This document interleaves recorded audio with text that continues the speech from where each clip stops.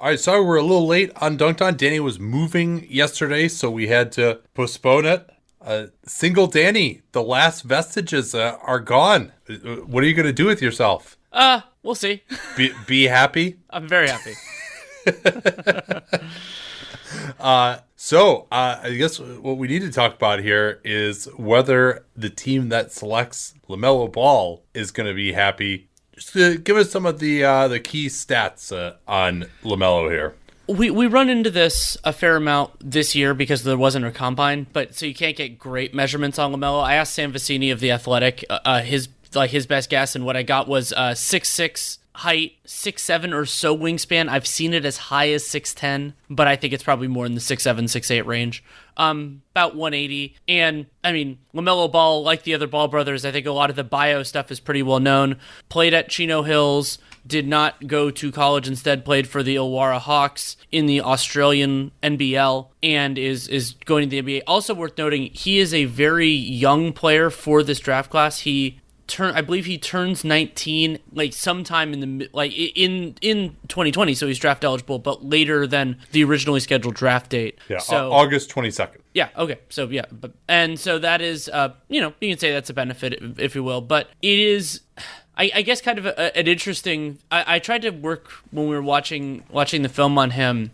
The most apt comparison that I had was his older brother Lonzo. But I was trying to think of, if Lonzo Ball didn't exist, who would I be comparing LaMelo Ball to?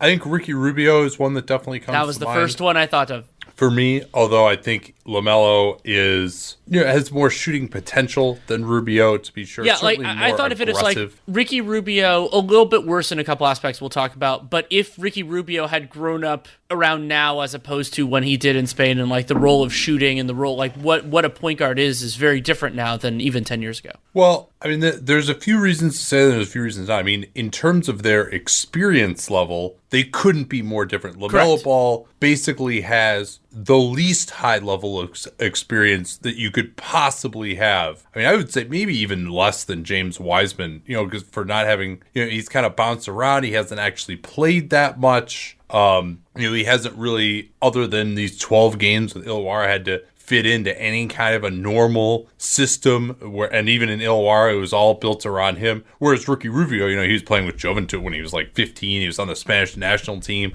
when he was 17. So I guess we can. We're getting off track a little bit here, but I mean, I think I agree with you. I don't think his wingspan is that big.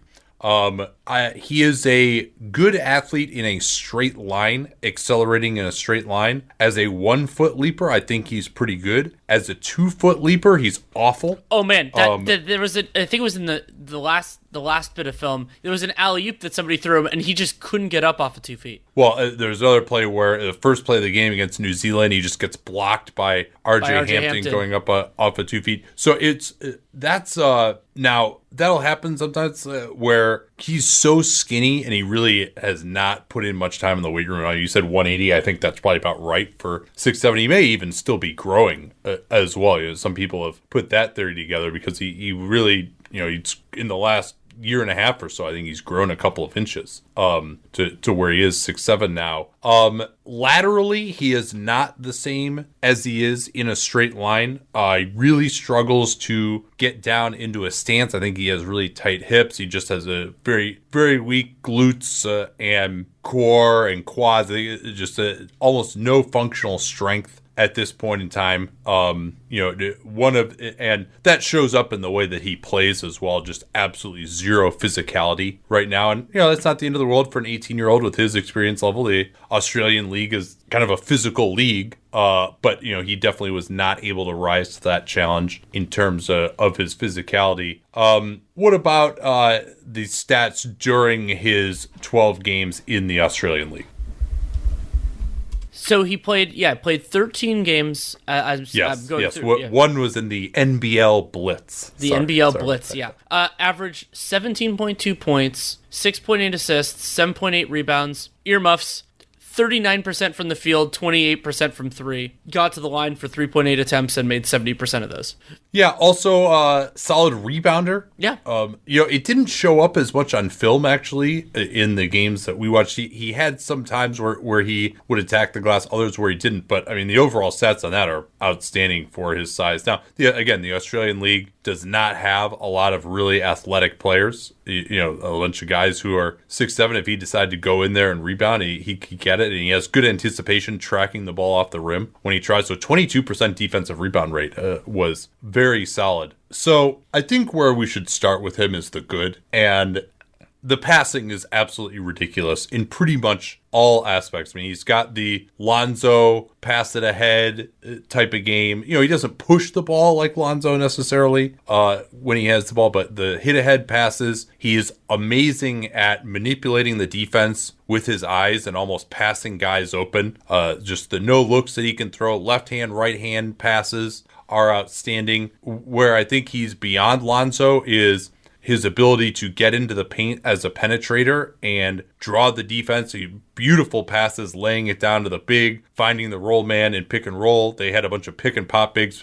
People might remember David Anderson from some old Australian national teams. He was on that team. They had a few other pick and pop bigs as well. So, he could find the pop man. You saw actually he was so good in pick and roll that a lot of teams would just switch him, which we'll talk about his ISO game in a second. But I mean, to me, that passing was just incredibly impressive, and especially when you consider his size at 6'7".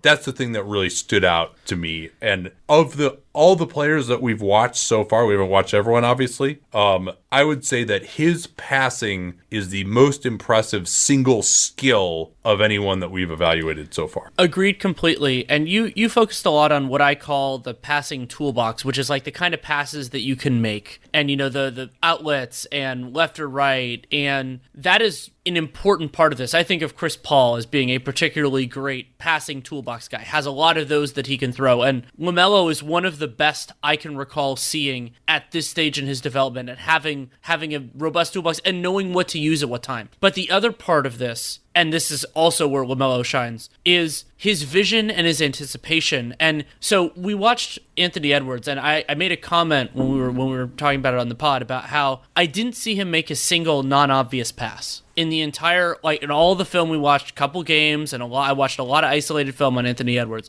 And Anthony Edwards is a 2. He's not a 1. But he never made a single, non-obvious pass. LaMelo Ball is doing that constantly. He's seeing things, and also I love that he has it, he gets into a natural cadence. He knows, okay, this guy is going to become open at this point. And it might not be and part of that is figuring out the timing of the defense, figuring out how the guy likes to roll, where he likes the ball. And Lonzo does those things well. There are plenty of other players who do, but there are a lot of very talented guards in the NBA who can't do that, who don't do that, who just they can create a seam and they can make the pass, but they don't intuit it. They just kind of force through it, and that doesn't make LaMelo a can't-miss player. We'll talk about a lot of things, but it's so innate, and I've grown to really appreciate court vision and timing, and you could group that in with basketball IQ, because there are a lot of ways guys can go right and wrong, but I like to think I see that as an intriguing North Star for a lot of guys that I just like watching play.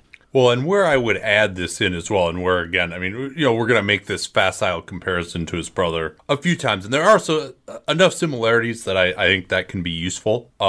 Especially maybe there's just something about the way LeVar Ball taught them to play basketball, where there's and their weird-ass jump shots? Yeah, and a few, also the fact that, a lot of times they just shoot their layups like it's a jump shot. Oh, God. When it's off at 2 feet, which is not a good thing. No.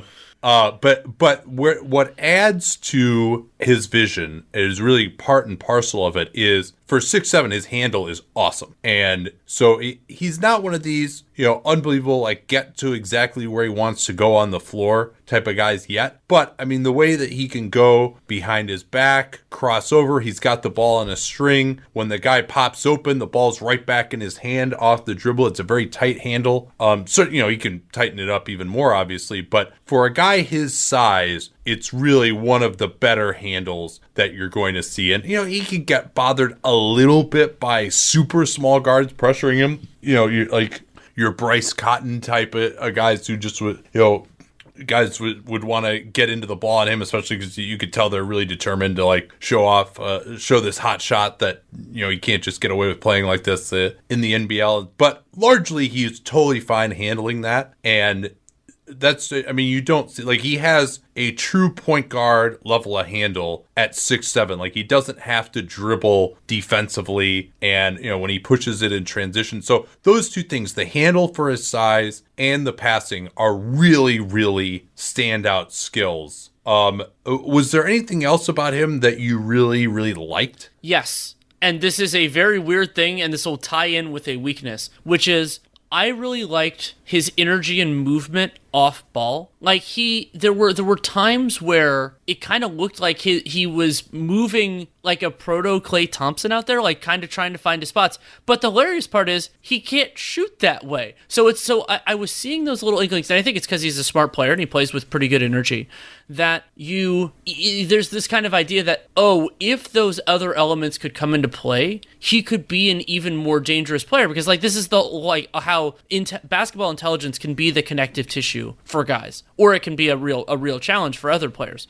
And I don't know. I don't know if the catch and shoot jumper will ever be there. But to have an 18-year-old playing against men, even if it's not the best league in the world, who is just like, periodically you just see him cutting, you see him just running to a spot, and he does outsmart these guys sometimes. That's a true. lot. On both offense and defense, you'll see it. Right, and a lot of his, like, I liked some of the steals, like, so I enjoyed it in the early part of the, like, offense-only footage. A lot of the plays actually had steals because it was, defense leading to offense, and he wasn't gambling too much there. I thought it was more intuition, just, like, knowing where things are. And when you consider the lack of conventional reps that LaMelo Ball has, the fact that he, had this really weird circuitous route with Chino Hills and then playing in Lithuania, and the little bit of time, I don't even remember if he played technically in the JBA, did that little bit and then played 13 games for the Hawks. To have the instincts that he has at 18 years old is really interesting. That's where the comparison with Rubio I find so fascinating, is that, like, we think of it a lot of times as, you get that through playing a lot of basketball, and you can do that at a young age too, through, like, as he did at Chino Hills with the possessions. But I think about where that could go, and like, once he can like get a sense of guys' tendencies and what they like to do, players like him often get better at that sort of, like, they develop more intuition and develop like a base. Like there's stuff about Tony Allen doing that defensively. Draymond is an example of that, and I'm not saying LaMelo Ball is that type of basketball mind, but you don't usually see 18-year-olds make the reads and the decisions he makes. Couple of reactions there. You said that he plays with decent effort. I can't quite go there. I think there's some problems with that. It's inconsistent. What I meant by it was, like, there are times when he like activates that it looks really good, but it's not nearly as consistent. But like when it's there, I like it. Yeah, I mean, for like a 4-second period. Sure. He's not that like pit bull, like that type of on either end. He's a little bit floaty. So, but I did, like, as a cutter to the basket in particular. I mean, I don't know that Klay Thompson wouldn't have necessarily been the comparison for me, but as a cutter going backdoor on guys, I thought that's where, and especially because he has that really quick burst in a straight line, that's where it can look really good. If he gets a couple of steps going, he can really, if the guy's leaning the wrong way, he'll get him cutting backdoor. He knows when the guy has turned his head. So that was impressive to me, and I think, even if he doesn't become a great shooter, that's a way that he can help provide some spacing and punish the defense for not guarding him potentially if he's going to be an off-ball player, which he might get drafted by the Warriors, so that would be certainly very important. I have one more thing that you brought this up, but I want to emphasize it. This would be a positive and a negative, like the other one that I talked about, which is he has a lot more tunnel vision on pull-ups in those situations than as a true driver. Like, if he's going to the basket, LaMelo always has his head up, and he's looking for teammates, looking for the openings that are created by his movement. And I always like that in a player, because as long as you can, when a player is moving to the basket with the ball in their hands, you're almost always going to draw extra eyeballs and extra attention. Like, that's just the way it works. And so again, this is one of those, if everything fits together, is that if he can get to the basket with any regularity in the NBA, he will be able to do well creating opportunities more for others than himself, at least in the beginning, though guards often get better at finishing later in their, when they get stronger and later in their career. So I could see, it's another thing where I could see it working out well because I love the mentality there. And that's sort of paralleling Lonzo, but I think that LaMelo is actually better. I like him as a passing driver better than most point guards I've seen at his age. So, yeah, I mean, there's so much to talk about with him because he is a rather unique prospect. But let's kind of get through some of the nuts and bolts here. I mean, number one is the shooting. And so you mentioned the 28% from three. He is an aggressive shooter, to be sure, and will take deep threes as a member of the Ball family. He must. So the thing, I remember when you and I talked, when we watched Trae Young film a couple of years ago, we talked about how when it misses, it looks so bad because it's in the air for such a long time. I felt that during all of the LaMelo Ball film, where you'd see the ball floating in the air and just be like, ugh, especially when it didn't go in. So yeah, I mean, I think he will pull up from deep when he's not guarded. He's got his form. It's not as weird as Lonzo's. He doesn't do the whole thing where it's off his left hip, but he does get his left thumb very prominently involved. He's a better free throw shooter than Lonzo at 70%. He can't really shoot it when he's really hard on the move that much from three. But like his spot up numbers were actually okay. Granted, this is a smaller sample, but catch and shoot, it actually looked decent for him. And he could tighten up his release, speed up his release. I do think at some point it'll behoove him to do some of the work that Lonzo did with Fred Vinson this year, fixing his form, because it's exceedingly inconsistent. And he's taking really hard shots off the dribble. Once Aaron Brooks tore his Achilles in particular, he took a lot of bad shots. I thought that some of them he was still too aggressive on, even considering what the situation was with no other creators on his team. And he's not that level of deep shooter off the dribble yet. There's some hope that because he's willing to take him, that it could be okay. I mean, the numbers are pretty grisly, but if the catch and shoot was okay, I mean, granted, that was 30 attempts here. We're not talking about a ton.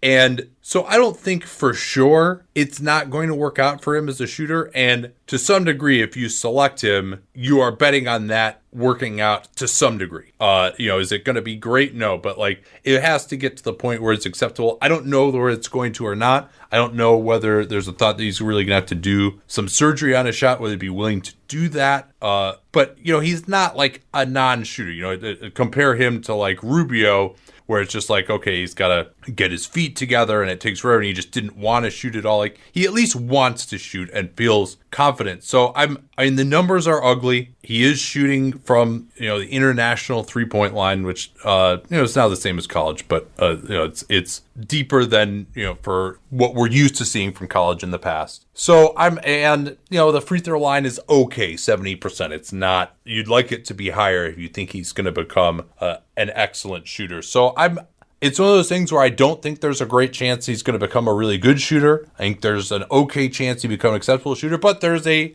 significant chance as well that it's just going to be a weakness for him. And if it is, it's going to be tough for him to live up to a draft spot in the top 3, top 5. Right, because some would say, okay, Ben Simmons doesn't shoot. He's nowhere near as bad. Nowhere near as bad. But here's the difference. Ben Simmons is bigger. Ben Simmons is a far better athlete. And Ben Simmons plays with a lot more force. And is also infinitely better as a defensive player, though that we're comparing it now. I mean, we hadn't seen all that with Ben Simmons, but the athletic base was there, and it is not there for LaMelo Ball in the same respect. The part that I'm more optimistic about with LaMelo is that I think he can get better at, I like to use the term assessing here, of what is a good shot and what is a bad shot. So he is far too comfortable. He thinks that a pull-up jump shot is a better value play than it is, at least at the current moment. And that's presumably from the Chino Hills kind of ethos. But because he plays so intelligently and intuitively in other respects, my instinct is that, and I don't know him as a person, I don't know any of those elements, that a coaching staff could get to him and say, hey man, if you can't make these shots, you're going to have to take them less. And I believe I'm more comfortable making that assessment with Ball than I am with Anthony Edwards because he has those elements in the other parts of his game. Whereas Edwards, I just don't know. Like, there's certainly a chance, and I could be wrong, but it's like if I'm assessing like Edwards might not be that smart of a player, and I think LaMelo is a smart player. Exactly. I think that's the difference. And so I think that's where a lot of this development that you're projecting comes from the fact that on both ends, he clearly has a level of intelligence. And now is that going to translate? Maybe, maybe not. But it's a reason for optimism in a way that maybe you wouldn't have it with Edwards. Right, exactly. And so it's a silver lining on a cloud if that's how it turns out. And you are 100% right that if the shot isn't there, especially like we haven't talked, pull up through a pick and roll, like that's just such a key shot in the league right now. The pull up in transition, but that if he can excise the worst 10% of the shots that he takes, or in his case probably be like 20 or 25%, then there will be some limitations. It'll change the way teams defend him, but he does other things well enough that I think it will lead to a better points per possession when he has the ball in his hands. Let's get a little bit to the on the shot here. I know where I want to go next. Okay, here. So go. let's do his floater. Is very interesting.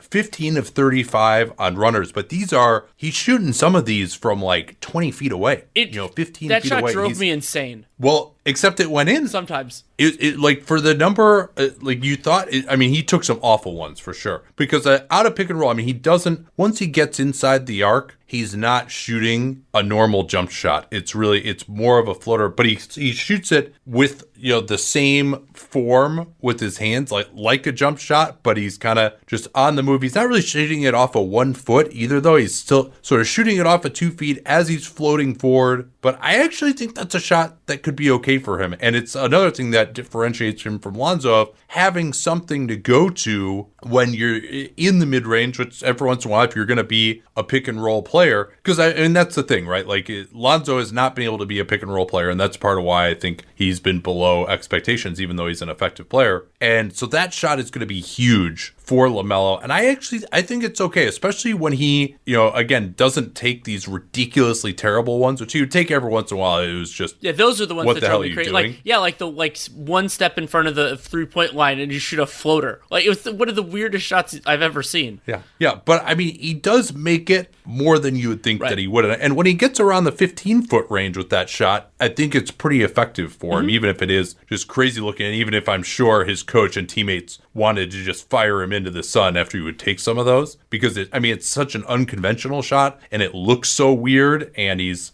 facing a lot of defensive pressure on his back on a lot of those. But it is an important element of his game. I think that's something that can be a relative strength for him. I had something. Go ahead. So something I wanted to talk about was his finishing. So I'm going to see if where I want to go to. See if you can agree with me on how I would phrase this. I can't agree with you. I'll tell you that. He has a lot of finishes, like moves and scoops and all that type of stuff. But I don't necessarily love his touch around the basket. And obviously, he needs to get a crap load stronger to actually finish against NBA bigs. Yeah, a lot of issues there. Number one, as I mentioned, is that if it's 2 feet, he just can't get off the ground. And maybe as he is able to, I think your 2-foot jump is something you can improve more than your 1-foot jump by getting stronger if you're kind of a skinny guy. So maybe he can get better with that. But a lot of his finishes are off of 1 foot. And, he's not hopeless with it, right? Again, he's not like kind of Rubio level. He can also get up pretty well off of 1 foot if he's got some momentum going towards the basket. But he has a lot of these evasive finishes, and I don't think his hands are that big, so you'll see him lose control of the ball a lot of times as he's trying to maneuver it around the arms of the defense. And he also, no power finishes at all. Every once in a while, he'll try to Euro step it and lower his shoulder into a guy, but he's not really able to draw the foul in those plays. He had a couple of really nice Euro steps where he covered a lot of ground, but then wasn't able to get the finish. And only 4 free throw attempts a game, given where his offensive load was, is nowhere near enough.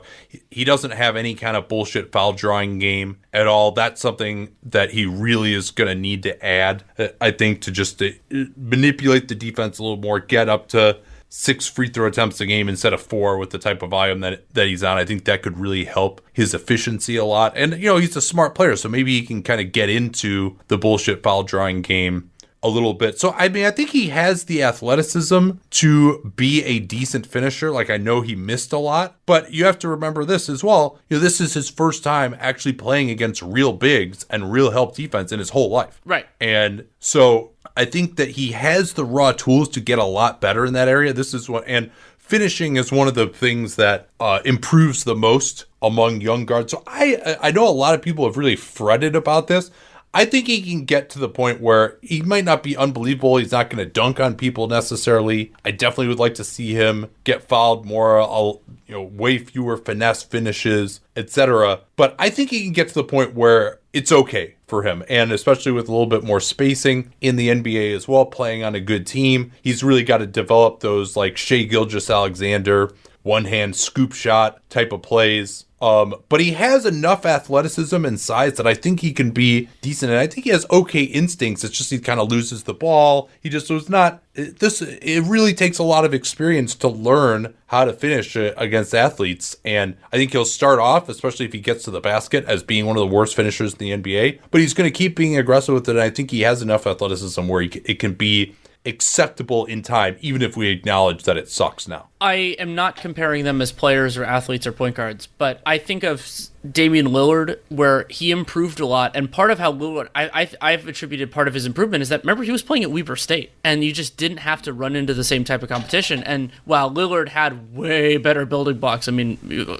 as an athlete, the general idea of getting better is necessary, and I think that LaMelo has that possibility. And do you want to talk about defense? Because I have kind of a well, there's a little more I want to talk about offensively too, and I think I feel very confident that I shouldn't say very confident. I feel confident that he can be a good pick and roll player in the NBA. Maybe not a great one, but a pretty good one. But you've got a couple of problems here. One is that I think he is very switchable right now. Yes. And a lot of teams, as I mentioned, they would switch the pick and roll, and then he really was not able to get good shots after that point. A lot of it was he would pull up from deep. He didn't have a great shooting percentage on threes off the dribble, and so he's going to have to get a lot better there. The other thing, too, is that, as I mentioned, like his lateral quickness, change of direction, like he's got a lot of moves off the dribble, but he doesn't really create a ton of separation with change of direction. And I think maybe if he got stronger and he could get a shoulder pass guys and be more explosive, that might help him. But as a one-on-one guy,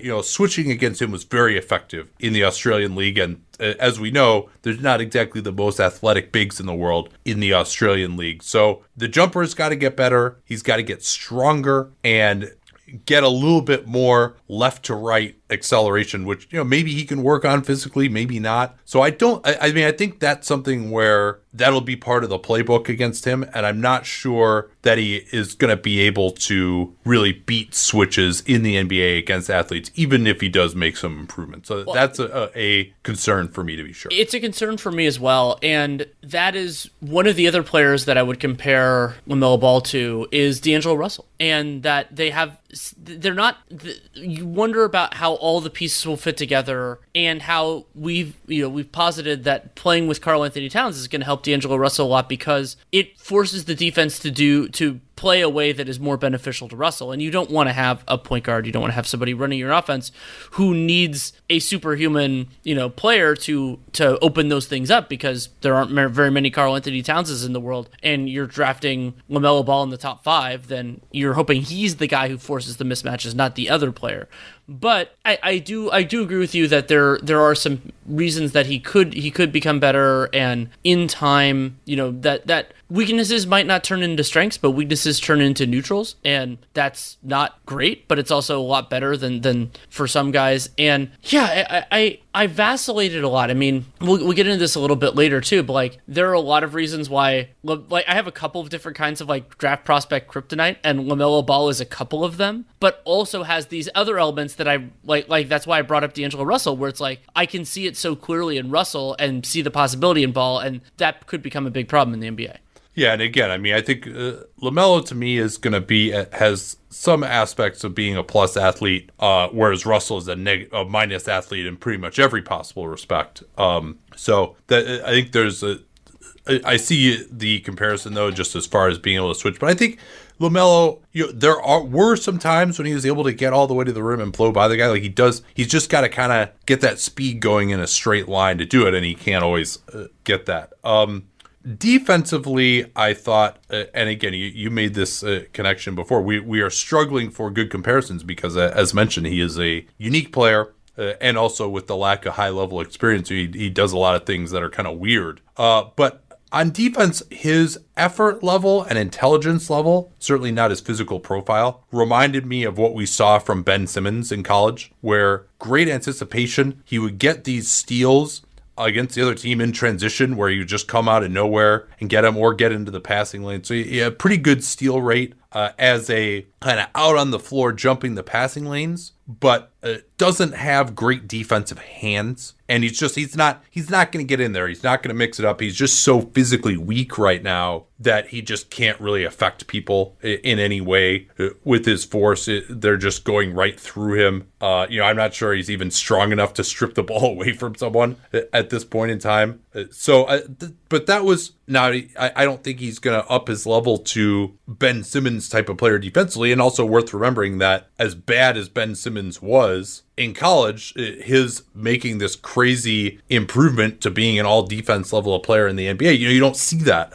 a lot of times. So all that said, though, I mean, I think his defensive tools are pretty decent, but he just has so far to go in terms of his effort level. And really, in terms of making plays as a help defender, he did almost nothing. I mean, there was maybe, if we there watched were a couple traps, 2 full games. Yeah, if we watched 2 full games, he maybe made a decent rotation like twice over the course of those games. He had a couple other plays like where he would try to, it was his rotation to get the roll man, and he just wasn't in a stance, so he didn't move quickly enough. And then it was a big, and so he was just so weak, the big just like he couldn't get around him to deny the pass. I thought he spent approximately 0.1% of the time in a defensive stance. And so this is one of those things, again, you can say, hey, he's got the instincts, he's got the size.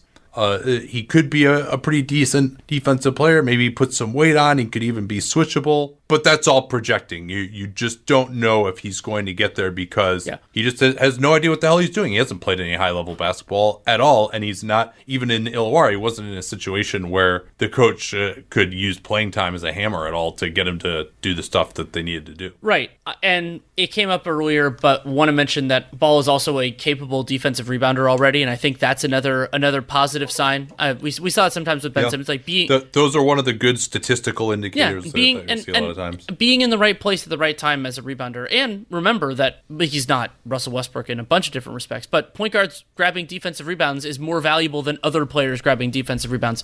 Something else that I wanted to bring up with LaMelo that I think is important potentially is there were times, especially in that game against Sydney, they were playing against Andrew Bogut, one of the most talented, often dirty screeners in this wonderful international basketball world.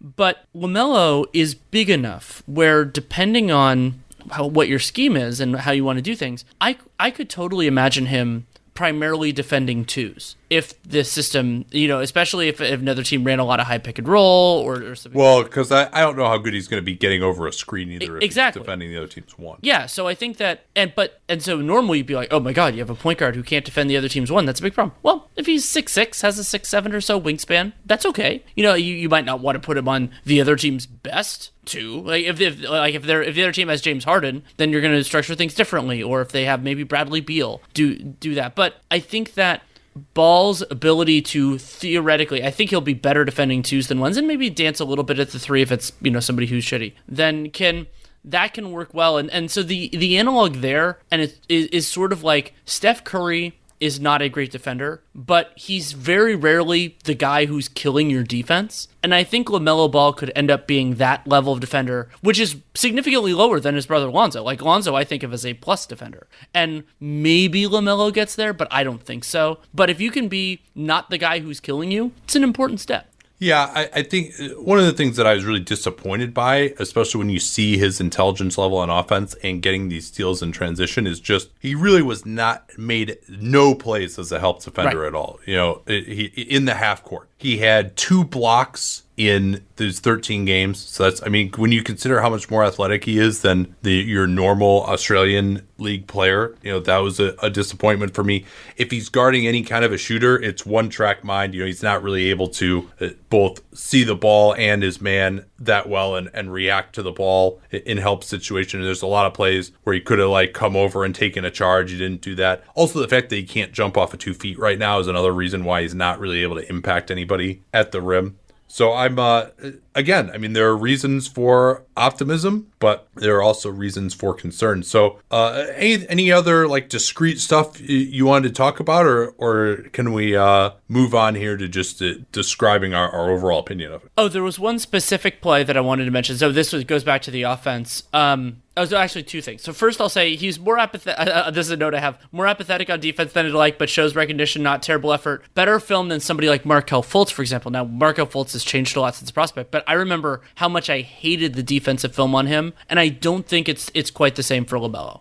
Yeah, you don't see him getting killed necessarily, where it's just awful. But again, I was just hoping to see a little bit more from him. But again, he hasn't had a ton of coaching in this regard. He basically has had 13 games of real coaching probably in his career. And then, the other one was from the Sydney game. There was a play that I really liked where LaMelo looked like he was going to settle for the pull-up, which was driving me crazy. But instead, he kind of turned down the pull-up, passed it to a teammate, and then broke to the free throw line to get an advantage. And that's so that, again, that was kind of drawing the parallel with different guys on the Warriors, with Klay Thompson off-ball movement. It's the idea of understanding how to create an advantage. He didn't do it consistently, but again, he's 18, so it's you see those moments, and this parallels what we've had a lot of times when people said we're too negative on somebody like Andrew Wiggins. It's you don't want to read all of the tea leaves as positive. That's not a rational way to do it. Colin Sexton's another example of this, but there are certain ways that you want to look at what a player does well and does poorly and kind of draw it into an overall story. It's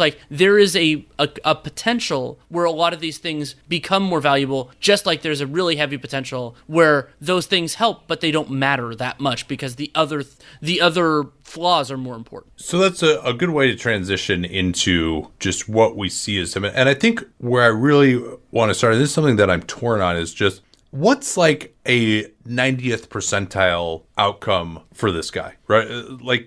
Now, because I'm very drawn to him because of this incredible passing and his handle at his size, and you think, oh man, sky's the limit for this guy. But if you dig deeper, are his limitations as a scorer and shooter enough that he couldn't really get to be particularly high level in that regard? Because if that's so, then maybe, that passing is awesome. But if everything else is just doesn't have a high enough ceiling, then you wonder if he really has the ability to be, just a super high level of player, especially because he has these other weaknesses where you think, hey, he's got a huge bust potential as well. So is the upside really there with him yes, he has this great passing, he's got this great size, good handle. Does he have the potential to be a real star? I don't think he has MVP potential. I think that the way that I would put it is there is, especially if the jump shot, this is kind of, you asked for the 90th percentile. For me, it's the jump shot falls enough that teams have to respect it a little bit more, and then the passing becomes more dangerous.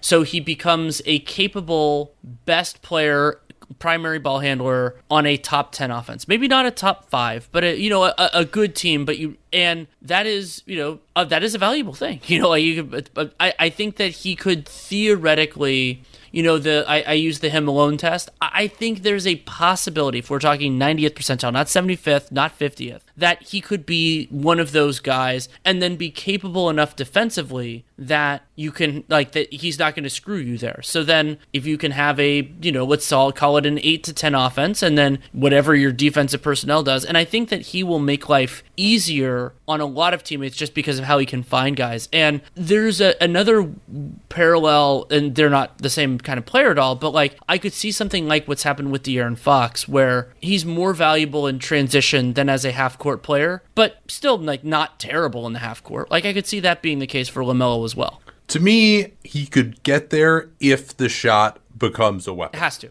And if not, then you're really you could be looking at very significant bust potential. And I was thinking of just it's so interesting that he's in this draft because everyone is so flawed, and other players like James Wiseman also just haven't played that much, and LaMelo could easily be benefiting from just having not played the entire season. And then, like, if he played this way for the entire season in terms of these stats and the sample size were larger, you'd be like, ooh, yeah, I don't know about the jumper. But I think, like, the fact that he's at least willing to take it and can get it off in again, comparing him to his brother or Ricky Rubio, I think he has much more shooting potential than those guys just because of his ability to get the shot off. Lonzo, basically, if he was shooting off the dribble, he could only do it on a step back to his left.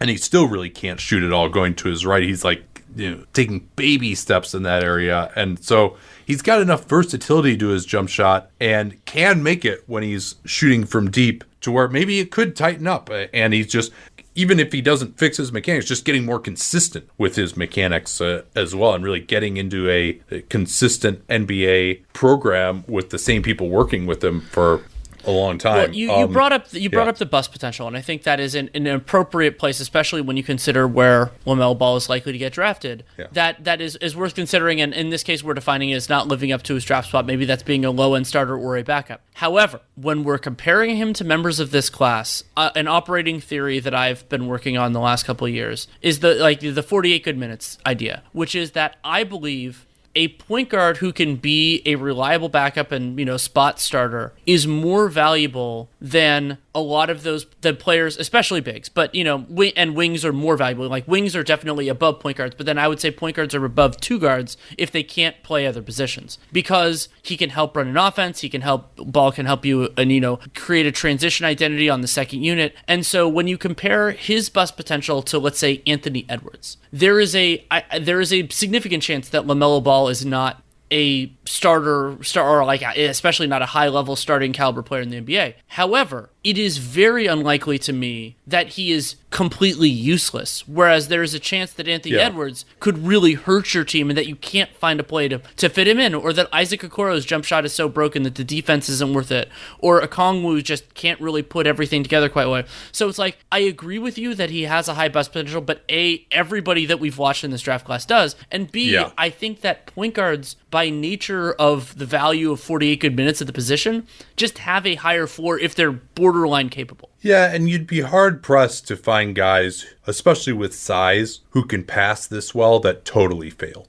I would be, like, that is a skill. I mean, he's probably, to me, is going to be a top 10 or 15 passer in the league. I feel comfortable projecting that. It's just, can he put all the other skills together enough to really leverage that passing and make it awesome? But I guess we don't have our final draft boards yet. We got to look at some other people, but I would hold my nose when I did it. But of the players we've evaluated so far, I think I would probably draft him number one. I would too. And the real thing for me was I went through the draft odds, and I was going through each team, and I'm like, would you take him here if you went number one? And the most telling one for me was Cleveland. So I was thinking about Cleveland. I'm like, okay, well, if Cleveland got the number one pick, if I had the job, would I take LaMelo Ball number one, knowing what we know right now with the players we've watched and who we haven't? And I would. I think that he is a sufficiently better prospect than Garland and Sexton, neither of whom has moved the needle sufficiently for me. Now, in the real world, if Kobe Altman was going to do that would be a different decision. But I'm just saying, if I had the job and had the latitude to do what I wanted.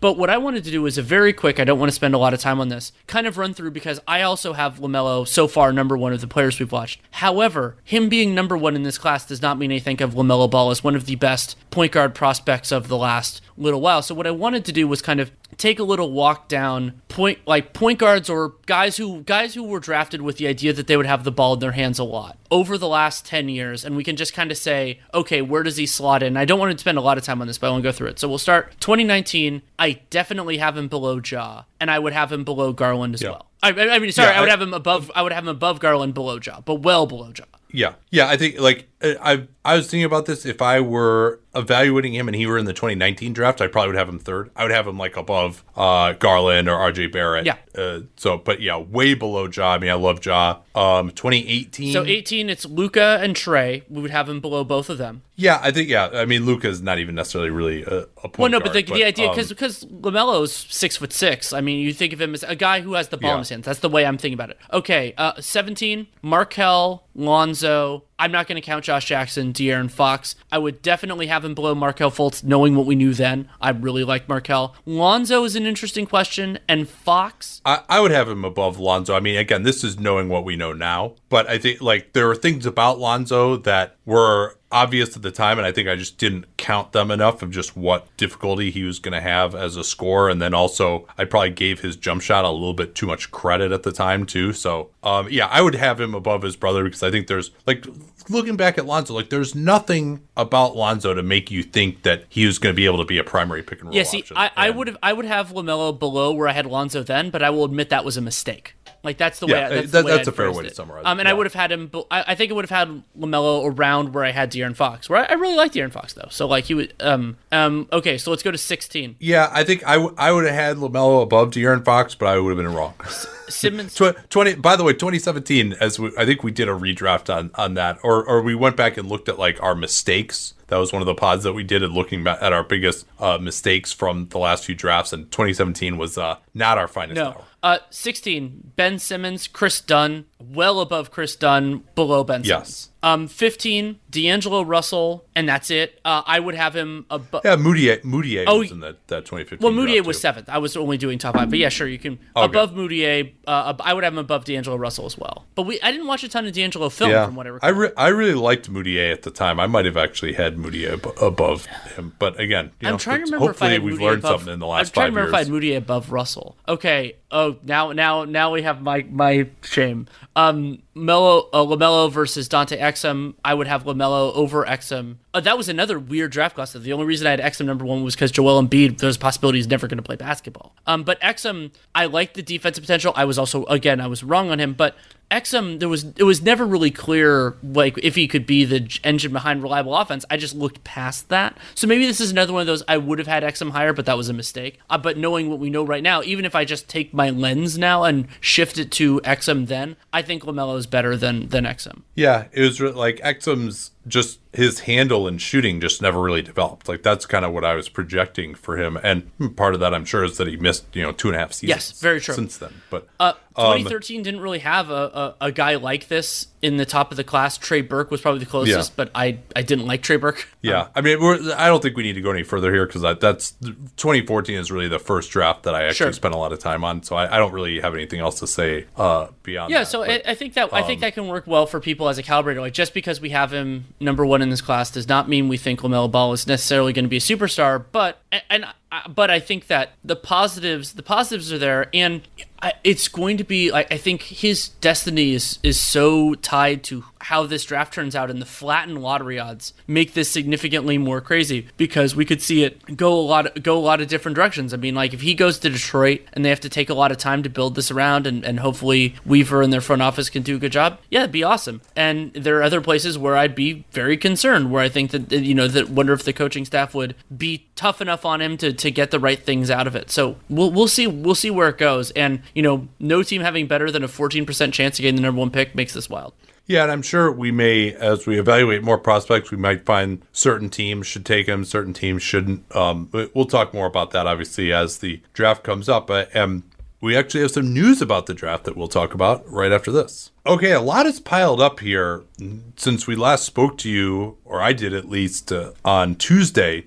After that conversation with Mark Spears, which I highly recommend, by the way. Mark had a lot of good thoughts about the NBA return to play in terms of activism and then also how to improve minority hiring. And I thought that it had, even if you're in some other line of work, we talked some about journalism, but also other lines of work. He had some really good thoughts on how to improve minority hiring that I think could apply to all businesses. So let's talk a little bit here first. A little bit more news has come out on what some of the protocols are going to be. The biggest thing that pops out for me is the news that any player with a positive coronavirus test can't do any physical activity for 14 days, essentially. They are worried, I think rightfully so, given some of the research I've done on the COVID pod, of potential morbidities, which would include heart damage. We've seen that for a lot of people. And so obviously basketball players at their size, there have been some tragic stories about basketball players and heart issues. And so they really want to make sure that the player is no longer sick, ramp up their activity. So it's basically 14 days that you can't do any physical activity. And then after that, how long does it take to ramp up? I mean, I think at a minimum, any player testing positive, even if asymptomatic, you're going to miss probably 21 days of activity. And then that's noteworthy too. If you just think about it, today, Tuesday, is supposedly when everyone is going to be tested. Woj had a tweet that at least one team has had 4 players test positive already. They've started testing players in these last couple of weeks, again, as they return to their markets. But today is the day that formal testing every other day is going to begin. And it's also interesting.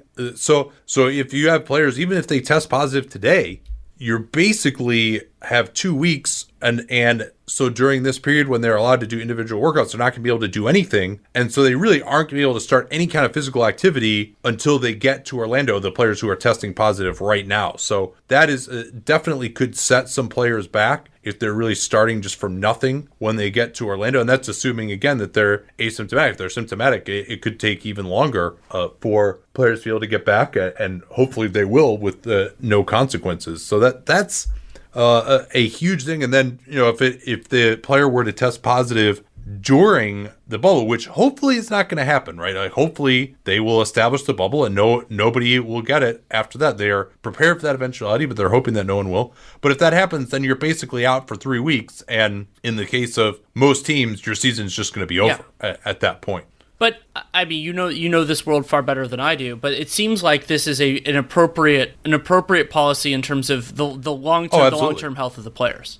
Yeah, no, I mean you can't take the risk, and they obviously have consulted with medical professionals who have looked at this, and the risk of a heart condition in particular seems to be what's driving this. So. If someone tests positive, they immediately have to enter this isolation housing, which is separate from the rest of the NBA campus. They remain there until they are asymptomatic or they are cleared. Zach Lowe reported that. There is going to be, in terms of frequency, they haven't committed to doing the testing every day. They are to be tested every other day for sure up until the beginning of the Orlando bubble. And of course, it's so important to catch any infections before they go into the bubble. You can't be bringing people who are positive into the bubble or you have to take all efforts there. But it's unclear exactly how much testing will occur once they are actually in the bubble. The league hasn't made any particular commitments there, but they do say that they may modify the frequency based on some of the results. So I think this is one there. It makes sense to keep it open. I would love it if they just committed that they're going to test everyone every single day. But that costs money. It's a pain in the ass. I can't think of any other reason why they wouldn't want to be doing that. This was a subject of some amusement that the NBA is creating an anonymous hotline to report potential violations of protocol. I mean, the thing everyone is talking about is people trying to sneak off of campus or sneak guests in to campus. So everyone went crazy about people potentially snitching, but I think that's still important to have. And because they're not going to be like, I don't think anyone's consenting to actually being monitored. So you do need to know if people are leaving campus. It's everybody's safety that's potentially at risk. Right, and I'm guessing I'm considering the limited amount I know of the Disney World properties. I'm guessing there will be video available if somebody says, "Hey, look at this place at this time." There will either be a defense or a potential problem there. Yeah. If a team staff member violates the safety protocols, remember, as we talked about last week, if a player violates it, then they have to be quarantined for at least 10 days and they have to get the invasive nasal swab testing. And so they're basically out of action for 10 days, maybe as much as 14. If staff members violate the safety protocols, they can just removed without warning their team, and the team will not have the opportunity to replace the staff member. There's been a number of bits of news about the coaches, remember, and it seems like they basically are just going to be allowed to coach. Their concerns about violating employment regulations if they were not allowed to coach. Certainly reasonable accommodations need to be made.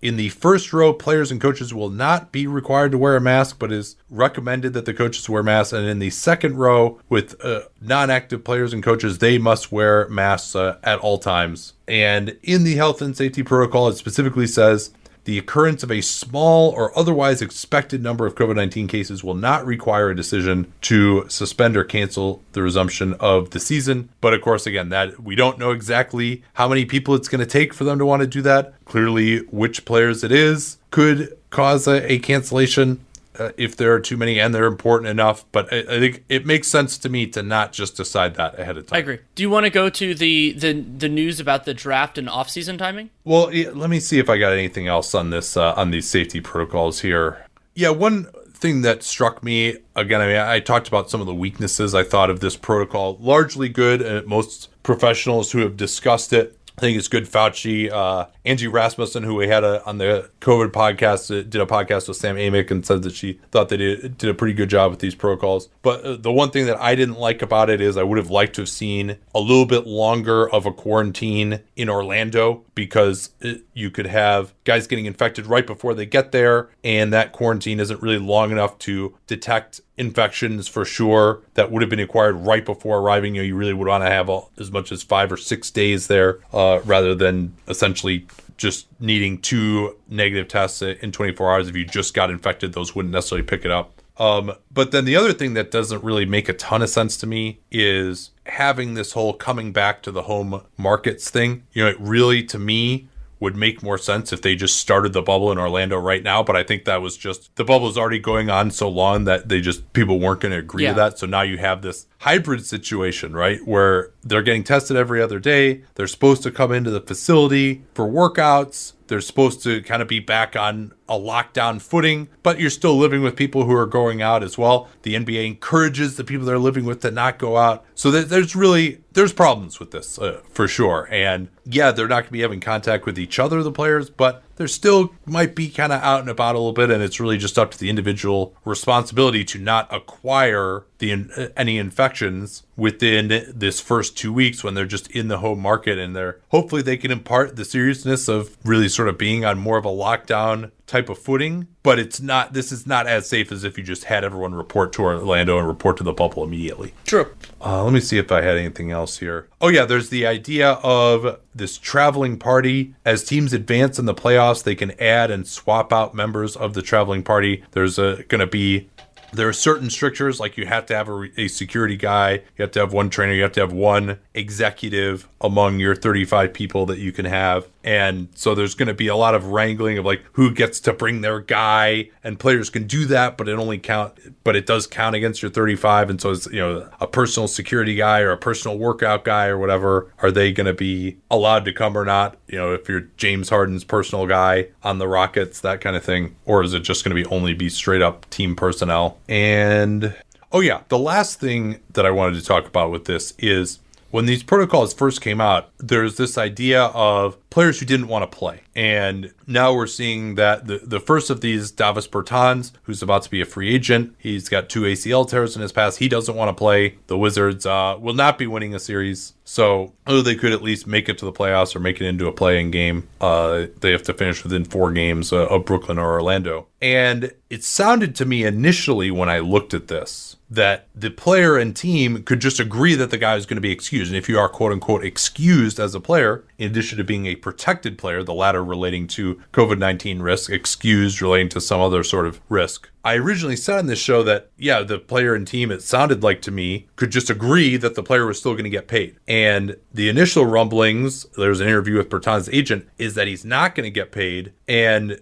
I haven't really been able to get a good answer. If you read the league memo, which I was able to get a copy of, it basically says that if the Players Association and the NBA can just agree that a player is quote unquote excused, and then he'll still get paid. So that's not the same necessarily as the team and the player. But I mean, the Players Association obviously will want the guy to still get paid. So is the league going to just accede to the team's wishes? Are they going to make the player go through this process with the 3-physician panel to be excused? Or are they just going to accept it? I mean, if I'm the league, this just doesn't seem like a fight worth fighting. Like you're going to pay as much as you're going to pay regardless. So you might as well just let the guy not play. Why fight this with the players? If they want to not play and get paid fine. I mean, there's plenty of players who aren't on teams that are in this bubble who are still getting paid. So what do you care? Why not just let these guys get paid? Why pick the fight? Use your political capital there. But we'll see what actually happens with that. I mean, it sounds like Bertans is not going to get paid, at least as of now. So I don't know. Anything to add on that? No, I think we'll just. I just kind of want to see how it plays out a little bit longer. But I think that on the Bertans issue, I think that there are a lot of reasons why a player could elect not to go into the bubble, and I think Bertans is illuminating, and as the first case here, and then Trevor Ariza largely is the second. Is that so? Neither of these are particularly COVID related. Bertans, it's the injury risk of being a pending unrestricted free agent and potentially getting a big payday, and Ariza could be a free agent as well, but he's also doing has a custody issue with his child. And there are lots of reasons why players could elect not to be in the bubble, and or they could be recovering from an injury like Kelly Oubre, and it seems like Oubre was unavailable, but we're going to see some very nebulous things there, I'm sure, of players that are recovering but theoretically could have played. And that's also one of the challenges having such a big bubble, having so many teams in this, is that a lot of these teams don't really have that much to play for, and a lot of individuals are carrying plenty of risk. So Ariza, he has the partial guarantee for next year, could be an unrestricted free agent. Davis Bertans, we already talked about, and that could lead to a less competitive early section, and depending on who pulls out, maybe even later on. But having it be so big means there are a higher proportion of teams and players that don't have as much incentive, and then thus have more reasons not to play. Yeah, and to drill into each of those circumstances a little bit more, Robert Sarver had previously said, as we talked about, that Oubre was expected to play, and if it weren't such a weird situation, he would have been back already. He had his surgery shortly before the shutdown and was supposed to be back in 6 to 8 weeks, but he is now going to continue rehabbing, according to Shams Charania.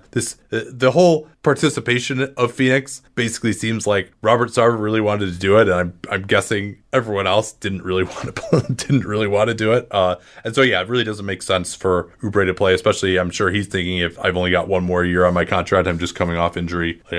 Why risk it? Ariza, he's got this custody battle with the mother of his child, who's about 1 year old. And so she, perhaps in some legal wrangling, you can see these custody battles get ugly, was like, oh, I know when I'm going to grant you your 1 month visitation. I'll do it right during the NBA bubble when you have to be in Orlando. And so he is now not going to, he's made plenty of money in his career. I mean, it's interesting. He does have a non-guarantee for next year. He was their starting small forward. He's basically the only small forward on the team who's any good, Ariza. And so that really does hurt Portland's chances when they probably had as good a chance as anybody as getting into the play-in game. So that's going to be a major problem for Portland. I mean, they're down to, and who the hell is going to start at small forward for them now? I have no idea. I mean, I know it's been a while, so maybe there's some candidate that I'm just not thinking of. I mean, maybe there'll be a team to get somebody off of the, in the transaction window, which started at 9 a.m. Pacific time on Tuesday. We already actually have seen a couple of announcements. I don't think they've been formally agreed to signed yet. Corey Brewer is going to sign with the Sacramento Kings, and Anthony Tolliver, who had been on a 10-day with the Grizzlies, is going to go with the Grizzlies, per our friend Mark Stein of the New York Times.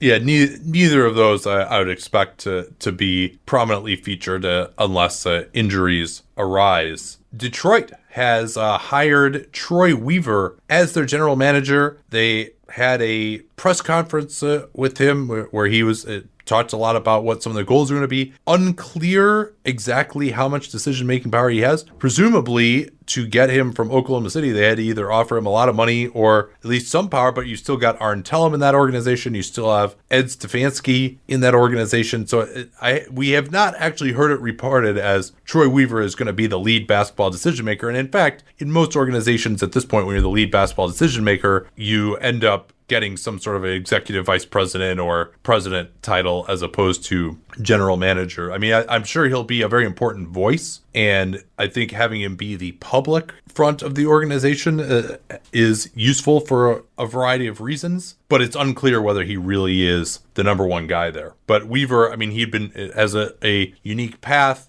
Coming up, was an assistant at Syracuse and has been in the OKC organization basically since the beginning, and was one of the lead scouting voices back in the, I think Russell Westbrook was he was a big fan of him, one of the big pushes towards that. So he's been bandied about as a perpetual candidate. He and Gerson Rosas, the two perpetual candidates, both actually have finally gotten jobs now. What else we got here? DeMarcus Cousins will not be playing in Orlando for the Lakers or any team. He's working on rehabbing. Victor Oladipo is going to increase his physical activity and reevaluate whether he's going to return for the Orlando time with the Indiana Pacers. Yeah, that's interesting. I mean, he was back playing already. He's supposedly, I mean, I don't know. Some guys just maybe haven't had the facilities to have a high activity level during some of these shutdowns. But I mean, that's interesting. I mean, I think he's going to try and ramp things up. And if he doesn't feel right, he's another guy who is going to be extension eligible, and at age 29 will be a free agent in the summer of 2021. And obviously he fought through injury at the start of last year and got a torn quad tendon to show for it. So he's understandably going to be a little skittish, and there's a lot of players are really concerned about soft tissue injuries after this long layoff. They're going to have a decent amount of training camp hopefully here, but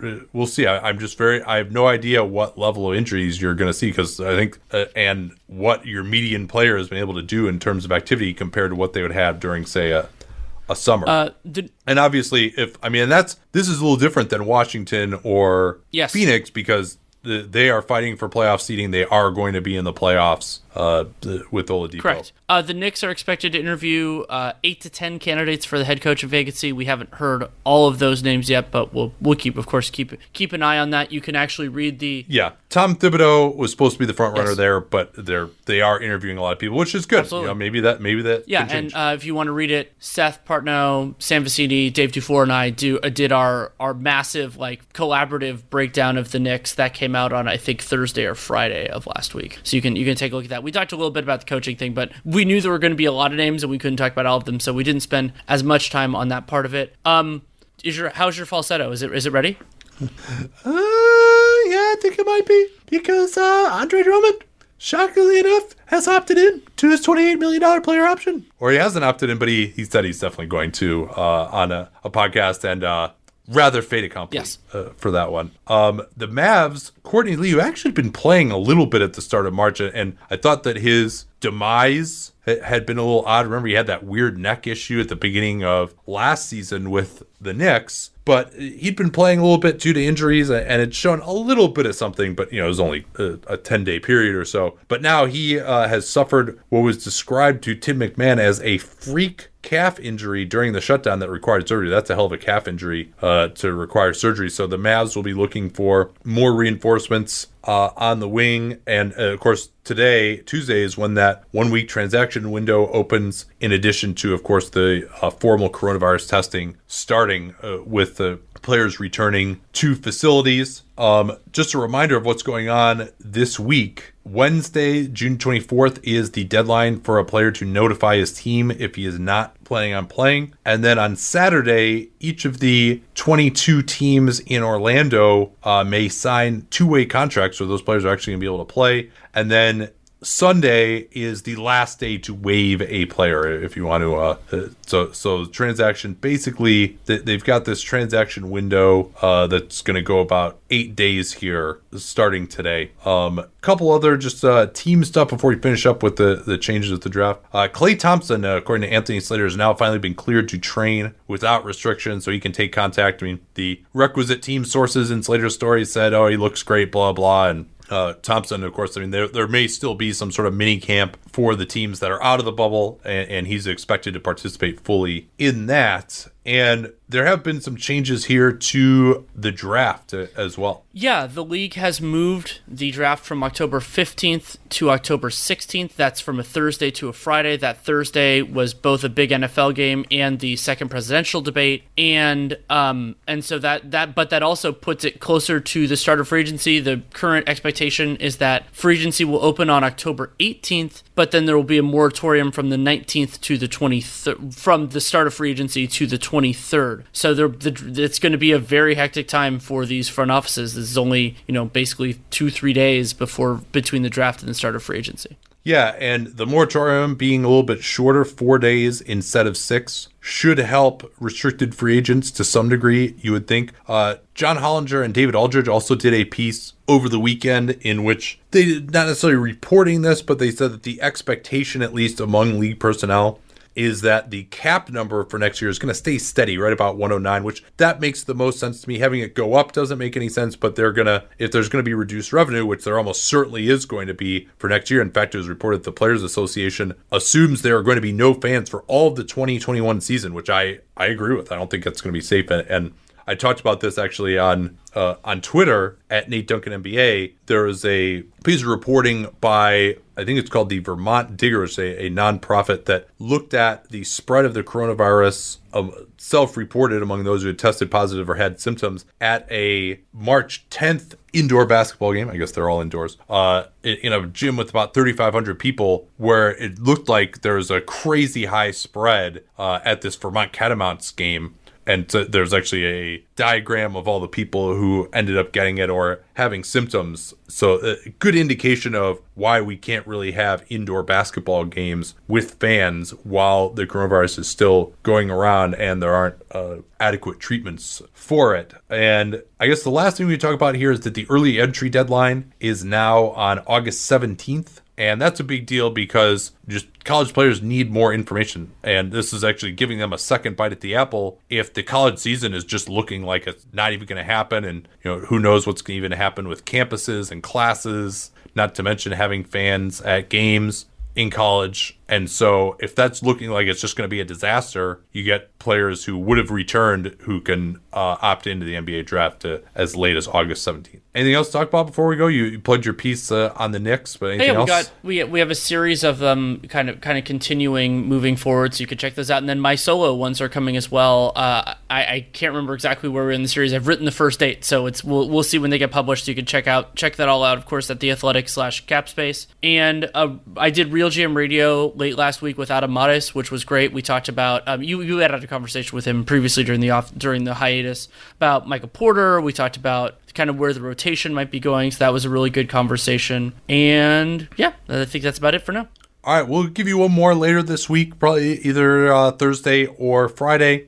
Hollinger and I did our pod where we talked about the NBA superlatives in categories that we kind of made up, things like best passer, best athlete in the NBA. We went like an hour and 20 minutes, and we didn't even get through all the categories. We might do a few more as well on a future episode. But that was a lot of fun, getting a lot of commentary on that. Best handle, best shooter, best post game. A lot of interesting stuff on that pod. So I encourage you to check that out. Just search Hollinger in your favorite podcast player. Talk to y'all next time.